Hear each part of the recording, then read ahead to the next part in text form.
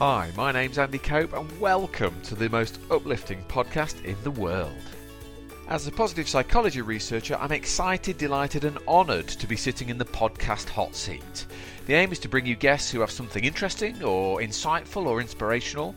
They might have a story to tell, something clever, something simple, anything goes. We hope to inspire, educate, entertain and on a good day, maybe even make you chuckle. And why should you listen? Well, we figure life is relentless. It's full on. And most people are a million miles away from feeling as great as they could. So think of this podcast as a reminder or maybe a leg up to being a better version of you. Sometimes against the odds. So relax, open your ears, open your mind and allow me to bring you this week's amazing episode of the best podcast in the world. On with the show.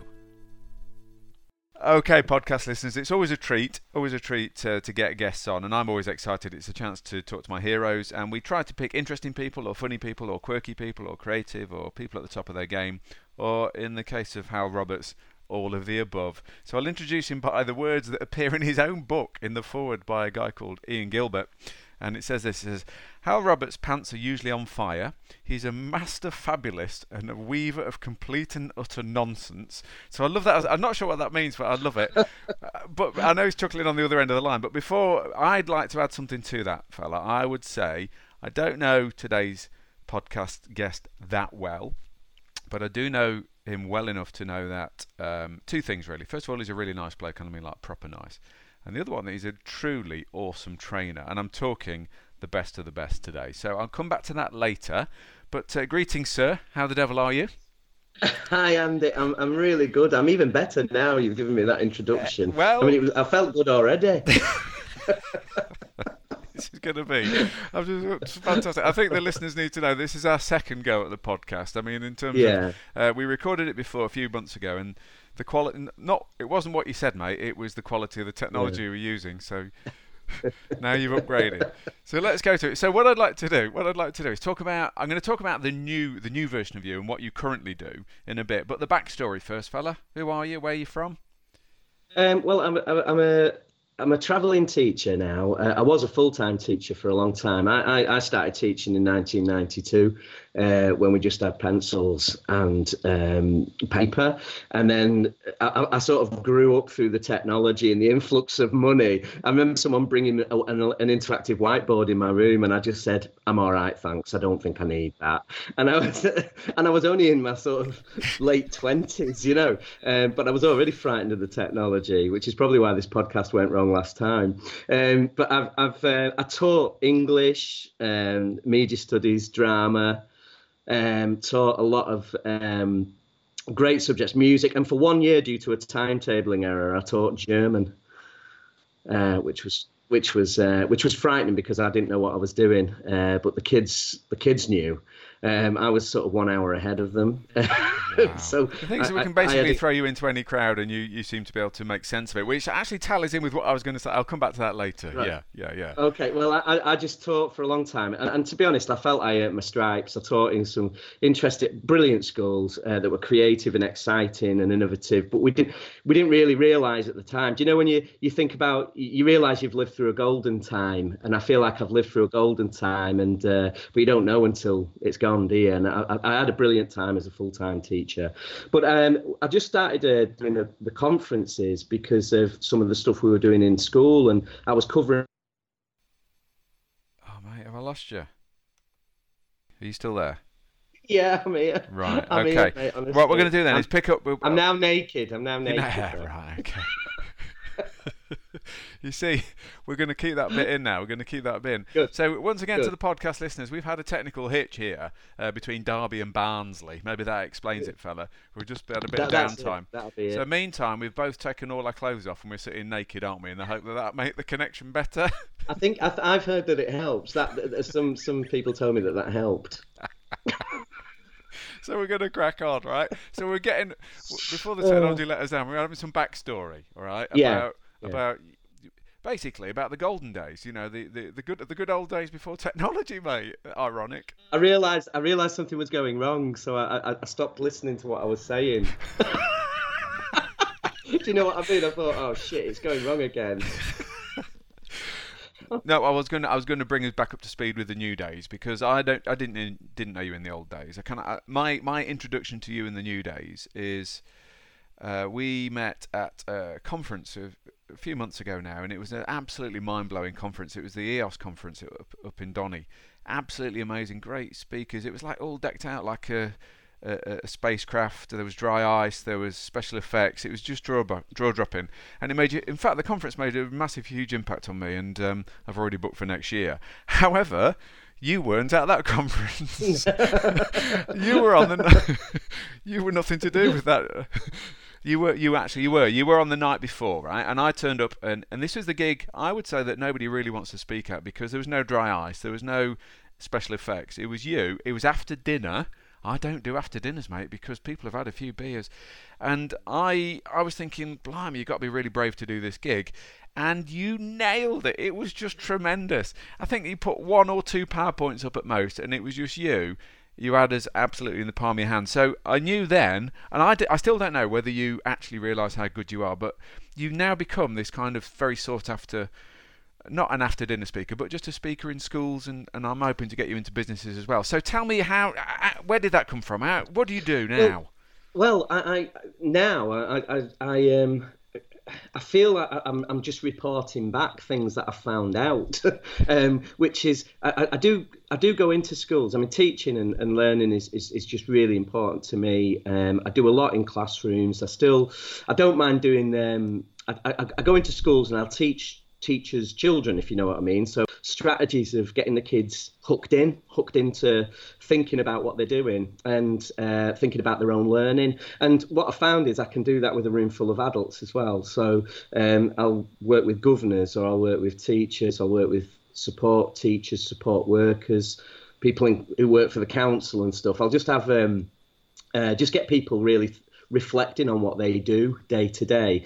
And I mean, a lot of the stuff is focused on like being creative, getting people investing in what they're doing, and going beyond just going through the motions, if you know what I mean. And I feel that when I do my stuff, like doing that after dinner speech, which was a bit bonkers, and I was nervous actually, because you don't know how people are going to be, especially after they've eaten and and had a few drinks. But I just thought, I mean, you just do. I don't mind wearing my heart on my sleeve. Do you know what I mean? And just sharing with people what I've learned and what I'm finding out. I mean, we did this podcast originally a few months ago, and I think I found out a lot more since then.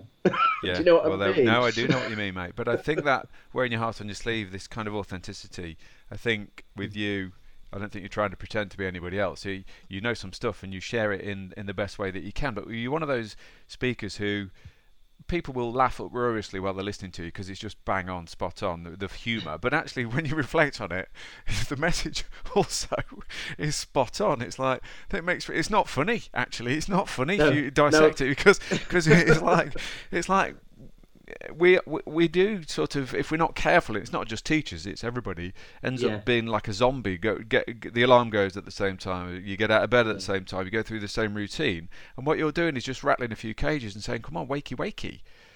Yeah, I think there is a lot of that happening underneath what I'm doing. I think if you just take me at face value, then I can tell some good jokes, and I'm quite observational. I like walking around the stage or the space with my microphone, just talking about what I've seen. But I think there's a lot going on underneath, and I mean, the reason I became a teacher is because I want to grow good people. And what I've realised is, there's a lot of adults out there, like you suggest just then, who might feel like they're stuck in a rut and so on. And certainly I've felt stuck in a rut before, and that's why I changed what I was doing. And they just need waking up in that sense. And sometimes people need a mirror holding up to them, so that they can actually see where they're at and see what they could do, see what possibilities are out there, and basically become an architect for their own pathway, if you like. I don't want to get too zen, but you know what I mean. I know exactly what you mean. And I like doing that with children as well. And I think, you can do that with a group of 7-year-olds. You can do it with a room full of head teachers. But I think Or, maybe some of the professional. credibility, mate, comes from the fact you're still doing it with the kids. Part of your talk is you're beaming pictures up of the kids that this is from a school in York last week kind of thing. So it's really, and it's recent and it's relevant and it's. Well, there's a credibility issue, I think, with I mean, I if there is a circuit, I guess I'm on it, you're on it, but credibility is a really key thing.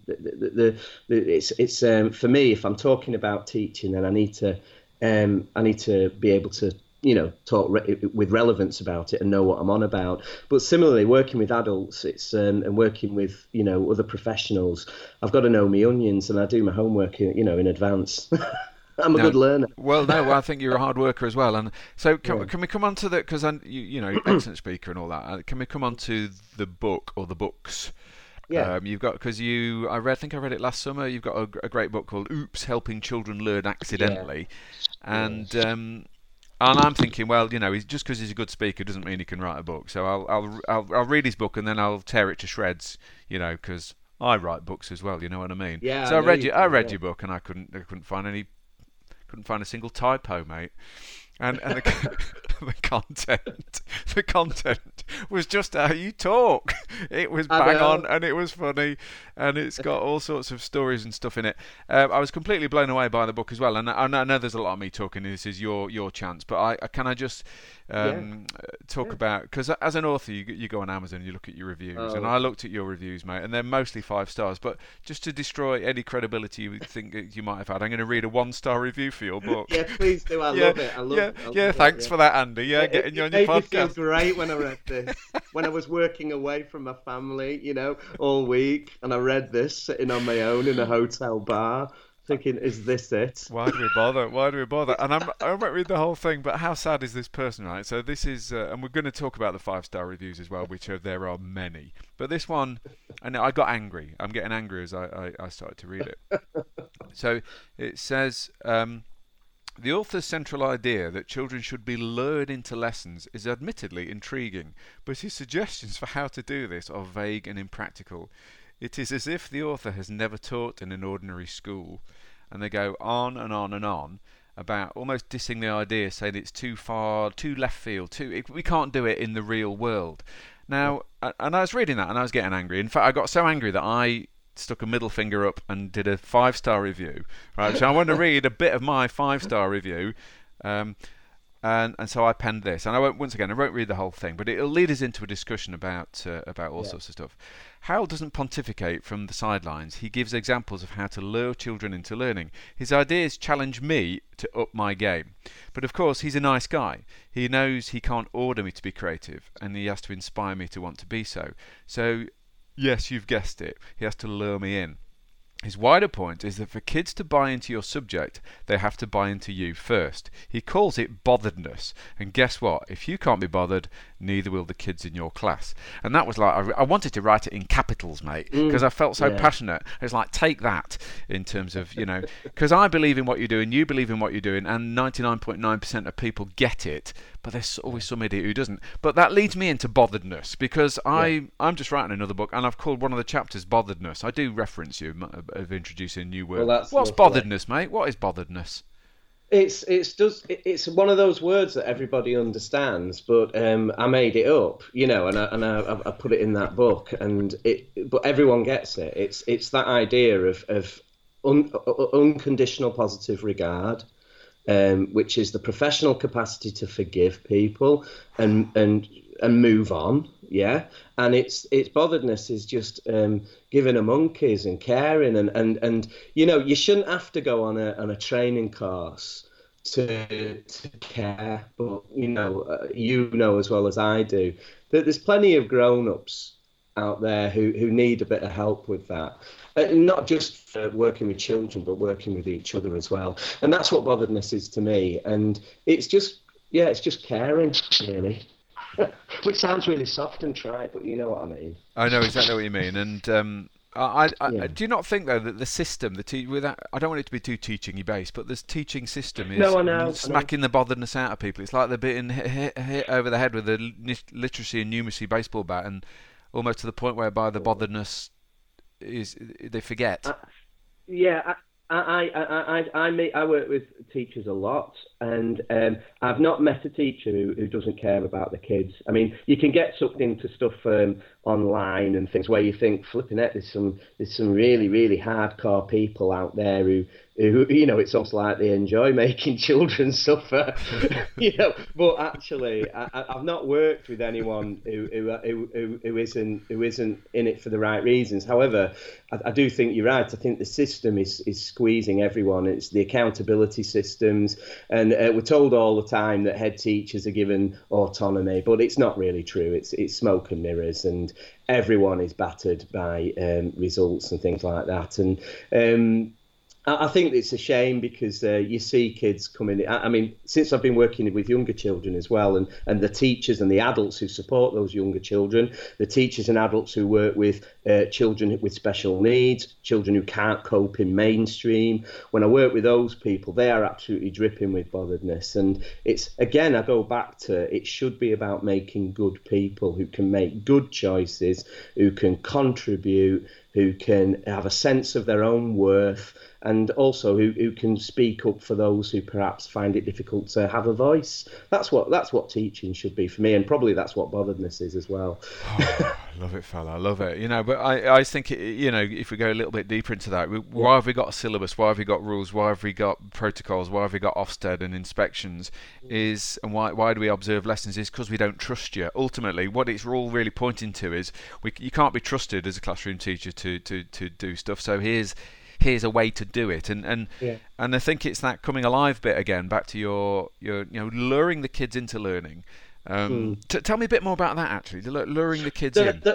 Well, it's the hooking in it. The book was called Helping Children Learn Accidentally. Oops, and it was about that, really. It was about how do you get kids to care about poetry? How do you get adults to care about health and safety? Do you know what I mean? How do you get children to be, children who haven't got a bed to be interested in Roman amphitheatres? That's so we have to kind of protect them in. So the way I look at it is it's this idea of if we hold back the nettles around difficult stuff. And we don't never dumb it down. We just make it accessible, and that's it's not that complex, It's just how do we make sure that all the kids have a fair bite of the apple, really. It's funny you mentioned botheredness because I've had a difficult experience with my second book. In fact, I've written a different second book. But my second book, which is going to probably be called botheredness, because it's a word, as you've alluded to, it's a word that seems to have struck a nerve with a lot of people. When I'm getting asked to do stuff now, not just for teachers but for others as well, it's a word that's resonating. So I'm really glad you've picked up on it. It is indeed resonating, mate. Well, I've spent 12 years trying to get a PhD in happiness, mate, and it all boils down to botheredness. You've been encapsulated in one word. It took me 120,000 words in 12 years. I hate you for it. I hate you. Yeah. No, it is genius. Well, I'm looking at the difference between employee satisfaction, employee engagement, and actually at a technical term that is about being botheredness. So we've always measured employee satisfaction. So satisfied workers in the workplace, they're ones who are fine, they're okay. And satisfaction basically means a level of acceptability, but engagement goes higher than that, and engagement is botheredness by another word. Engagement means you come to work with zest and a spring in your step and a vivacity and aliveness, and it's about bringing your best self to work with you and taking your best self home with you as well, and that requires effort. And botheredness for me requires effort. It requires you to step into your best self and bring that every day at work. And when the system's trying to beat the crap out of you, it's quite hard sometimes to bring your best self to work every day. And you just articulate it so well. I think we're talking about the same thing, really, but you're just making it funnier than I do. No, I think there's something else as well. I mean, the word engagement, and certainly in educational circles, and I just think it's a word that's been battered, really. And even the word engagement is used as a tool to hit teachers with. If kids aren't, inverted commas, engaged, then you're doing something wrong. And I just think we could get rid of. It's almost like we go beyond engagement, and maybe it is botheredness. I mean, I've been talking about investment engagement, and then investment above that. And then beyond that, we have obsession, which is not a bad thing. I mean, it's got negative connotations, but just being, like you say, go with your best self and come home with your best self. That's obsession. It's a healthy attribute, isn't it? Yes. And that's probably what you I mean, I imagine you spend a lot of time working with people on that, and I think I probably do as well. It's botheredness, investment, obsession.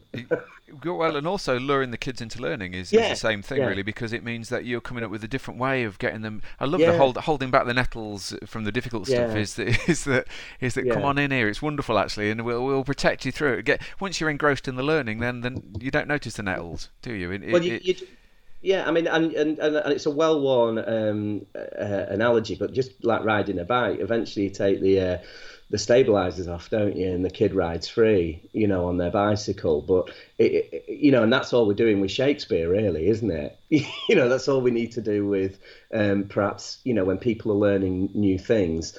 Whether they're adults or children, that's what we're doing with them all the time, or what we should be doing, It's certainly what we should be doing, but Shakespeare destroyed my love of reading, mate. I didn't read a book for 30 years after I left school because Shakespeare was full of nettles. Shakespeare's drama. It's drama, mate, and it shouldn't be, it should be up. We should be up and doing it, and, drama and using, I'm talking about educational drama as a way of, just exploring ideas and so on. It's just priceless, and that's what you picked up when you read that book. It's about getting hands-on and getting actually immersed in what you're doing, not just reading about it. Reading it. I was taught Shakespeare. I did Julius Caesar at school, and I'll never forget it. I was scarred by it as well, and I didn't really enjoy it again until I did my degree, an English degree. Yeah. Well, we did Midsummer Night's Dream. I remember Mr. Ely, we all had a book and we had to make little notes in the margin to highlight. Yeah. He said, "This is a funny bit. You ready for it?" And I'm like, "Oh, was it? That was the funny bit, was it?" Are you joking? He's like throwing me naked into a bed of nettles there, mate, and he hadn't protected me at all. It was a dire thing. Anyway, I want to move on and just do one more thing. But I love the fact that bringing yourself to the best self to work, and the fact that you are luring kids into you've got to get excited first, haven't you? Otherwise the kids are never going to get excited by it. And that's the thing with your keynotes, is you're excited. I can see you want to be there. You've got a message. It's like, ooh, yeah. But you're from Barnsley, aren't you? I mean, if you're from that golden triangle, Barnsley, Rotherham and Doncaster, the golden triangle of happiness. Well, it spreads out even further, because I went to the most wonderful of colleges. I went to Bretton Hall College in Wakefield, which was just a life-changing experience. It's where Sir Ken Robinson went a few years before me, and the League of Gentlemen went there just before me. Mark Thomas, the comedian, who's just wonderful. They were the alumni, and I found myself there in the late 80s, early 90s, and I just loved it. So the Wakefield, Barnsley, Donny, Rotherham, I love it around this neck of the woods. I'm actually from Manchester. I'm from the other side. I'm from the dark side of the Pennines, really, but I absolutely love this part of the world, and just working in the schools around here, but meeting the people, meeting the parents, and then beyond that, then working with fellow professionals, and then professionals from outside education as well, and I'm involved with some other stuff as well, some theatre companies and some charity work as well, and you just meet all walks of life, and I love it around here, and the people, there's a real honesty about people, and there is a real creativity that's just ingrained in the people around here. Yeah, they are great, and I mean my Barnsley experience, I've only ever done one or two schools in Barnsley, I think, and there's this year 11 lad, and I was delivering The Art of Being Brilliant, which is basically about how to be happy, and his comment was, "Thou can't be happy, sir, this is Barnsley." So it's almost like this pervading sense of, you can't be happy round here, mate. You're coming round here with your southern ways. Yeah. It was brilliant. But I don't turn it on me. I when you do your things in front of people, you do your, I don't know, I don't call them talks. It's like a bit of feeding back, really. This is what we found out, and this is what we can concentrate on today. I don't turn it on. I'm always nervous, and I always want to do a good piece of work, and I really, I really do put everything into it, and I don't take anything for granted. I feel really lucky, to be able to do this stuff. And to be given the opportunity to write stuff, and all I want it to have really is an impact on people. Like, I'm sure your work is that as well. And I know that even though I'm not full time in a classroom anymore, I'm still having an impact on children, probably still having an impact on parents, and hopefully having an impact on those adults as well.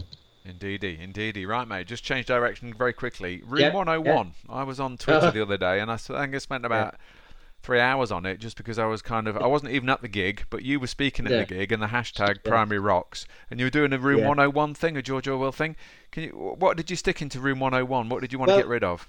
It was Northern Rocks. There was Primary Rocks as well, which is absolutely a marvellous thing, and there's Northern Rocks, which is a big conference in Leeds. And we did this just it was sort of a light-hearted thing in the afternoon, and I was basically taking the Frank Skinner role, and there was the great educational guru Professor Mick Waters. He brought some ideas along, and he wanted to put in uniforms, which he bothered about uniforms, so he put them in, and he wanted to put in, I'm trying to remember now, you've thrown me at it, he wanted to put all sorts of stuff in. I can't remember now, you've caught me, but if I had to, you know what, if I had to put something in, I'd put in the ban on blue tack in new school buildings, because that's what we have now, so that they look like hospitals, some of them. They need to sort that out. All the teachers with OCD doing their head in, though. Those little blue marks on the walls, mate. Oh, I know. Yeah. Okay, good lad. All right, can I finish then with the question I ask all the podcast folk, and that is about happiness generally, because our thing is always about happiness. So what makes you happy, fella? What does it for you? Just working with good people, meeting nice people. On Saturday night, I was doing a fundraiser. I play in a band with my friends, and we raised money for a prostate cancer charity just in our local, and we raised £700. Loads of people turned up. People turned up who I didn't expect to turn up, and they did.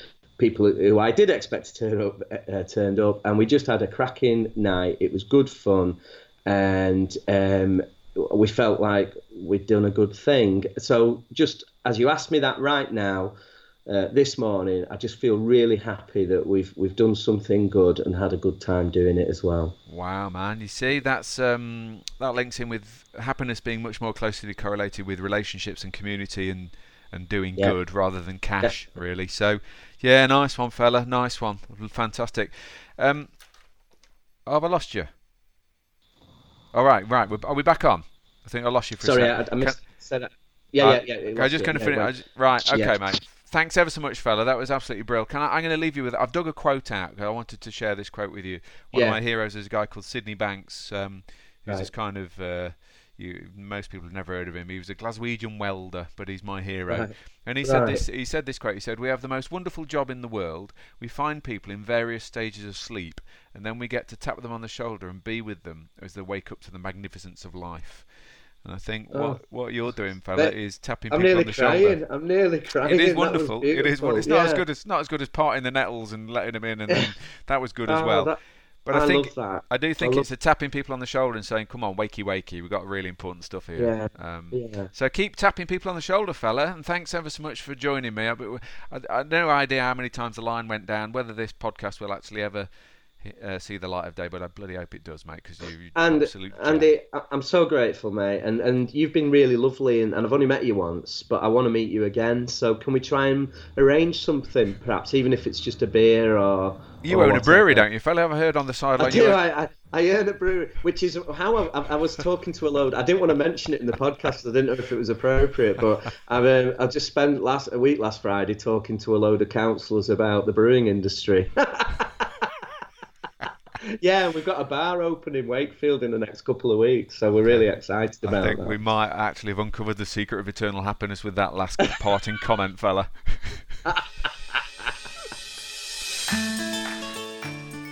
And that, dear listener, is that. I hope you found it as interesting and as useful and as stimulating as I did. Congratulations, by the way, on making such a great choice of listening material. Please subscribe so you don't miss the next episode. Thank you for listening. Until next time, I wish you well. You've been listening to the Art of Brilliance podcast. Listen to and subscribe to all our podcasts at www.artofbrilliance.co.uk/podcasts.